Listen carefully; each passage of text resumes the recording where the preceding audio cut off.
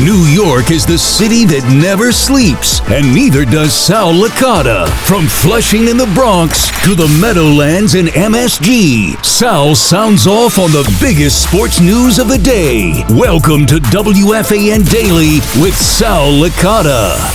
Hello again, and welcome to another edition of WFAN Daily with your host, Sal Licata. Do me a favor.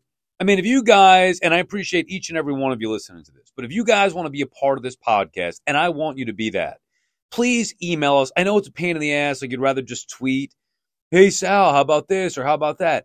That's cool too, but for the sake of the podcast, I need you guys to email WFANdaily@gmail.com.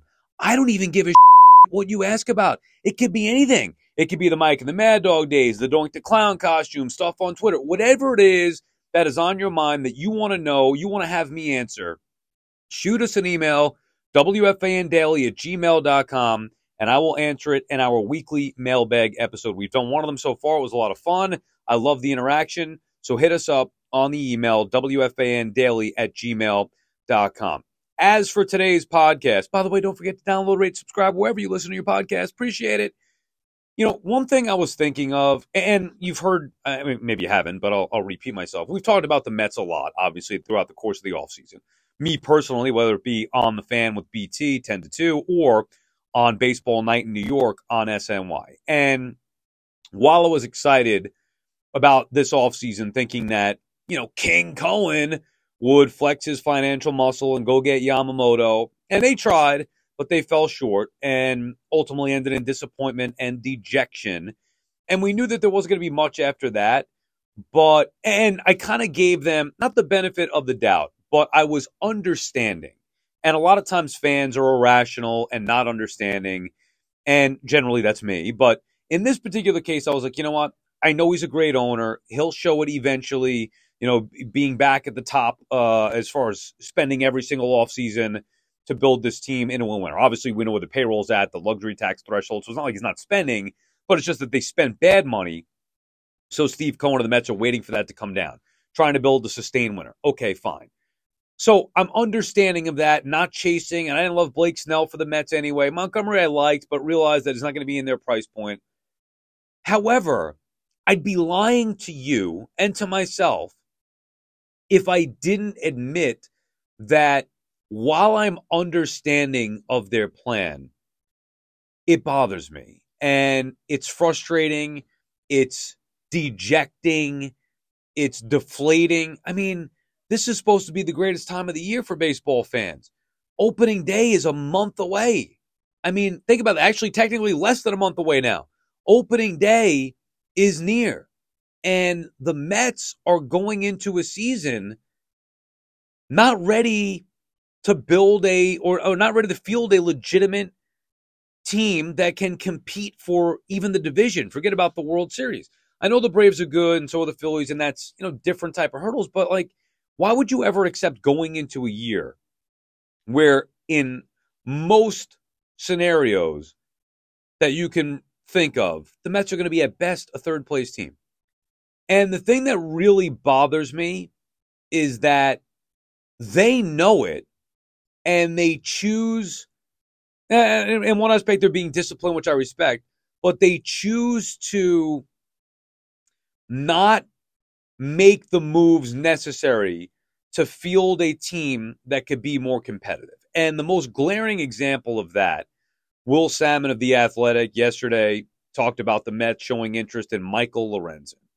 And then Andy Martino followed up with a column talking about the Mets had interest in Julio Teheran. Now, if the Mets are showing interest in these guys, the same way that I was talking about, with the DH a couple of weeks ago, I even forget who the hell the guy is that they were looking at, but it was they brought in Choi. They brought in Choi to compete for the DH spot. And I'm like, okay, well, by you bringing in Choi to compete, you are acknowledging that you need a DH, and yet you're not getting a real DH. And then by acknowledging or by looking into Michael Lorenzen and Julio Teheran, they're acknowledging that they need pitchers. And we all know that they need a DH. We all know that they need pitchers. But they're going bargain bin shopping again. And the Mets have to understand. See, they're trying to understand why we don't understand. They need to understand that we've been down this fucking road too many times before. And while it is different because Steve Cohen is the owner, and I expect things to be different moving forward, it still hurts and it's still frustrating to go into a year knowing that you have glaring needs, knowing that there are fixes readily available, and knowing that you're not doing about it. That's frustrating. I don't care what type of Met fan you are, how optimistic you are, how much you believe in Steve. Hey, it's Kaylee Cuoco for Priceline. Ready to go to your happy place for a happy price? Well, why didn't you say so? Just download the Priceline app right now and save up to 60% on hotels. So whether it's Cousin Kevin's Kazoo Concert in Kansas City, go Kevin, or Becky's Bachelorette Bash in Bermuda, you never have to miss a trip ever again. So download the Priceline app today. Your savings are waiting. Go to your happy place for a happy price. Go to your happy price, Priceline. You know, how much discipline you want them to show, because it means ultimately getting back, under the luxury tax threshold, hopefully spending the money smarter this time, maybe building a sustained winner. I don't care how much you believe in that. And I do believe in that stuff. All those things that I just said, I believe that they should be doing to help build a sustained winner. Be disciplined. Don't go chasing. Don't go sign a bad contract just because you have a certain need. However, seeing it in print with Choi or Lorenzen, it's bothersome. Like, it's a problem. This is New York. This is the Mets. Maybe, and I was thinking about this today, why don't they just come up with an idea to be able to go get Jordan Montgomery, because they're going to need a pitcher anyway next year. And why not just defer all the money to years 2, 3, 4, 5, however you want to work it out. Spread it out, sign it maybe to a little bit longer deal and load it on the back end or in the middle of it, just not this year. So you get the pitcher for this year, you're better for it, you have him locked up for future years, and you don't have to pay the luxury tax threshold because you're getting him to defer most of the money, just like the fucking Dodgers did. Sorry for cursing. It's not really part of my character, but it is very frustrating. I should say it's not part of my on-air persona. Off the air, it is what it is. But in the podcast, I could do it, and I'm very frustrated with this, so I feel the need to let it out. But the Dodgers are doing it. Why can't the Mets do it? And I'm not saying you got to go nuts about it, but Jordan Montgomery, who's still unsigned, Blake Snell as well, and I think Blake Snell a better fit for the Yankees, and maybe the Yankees could figure something out.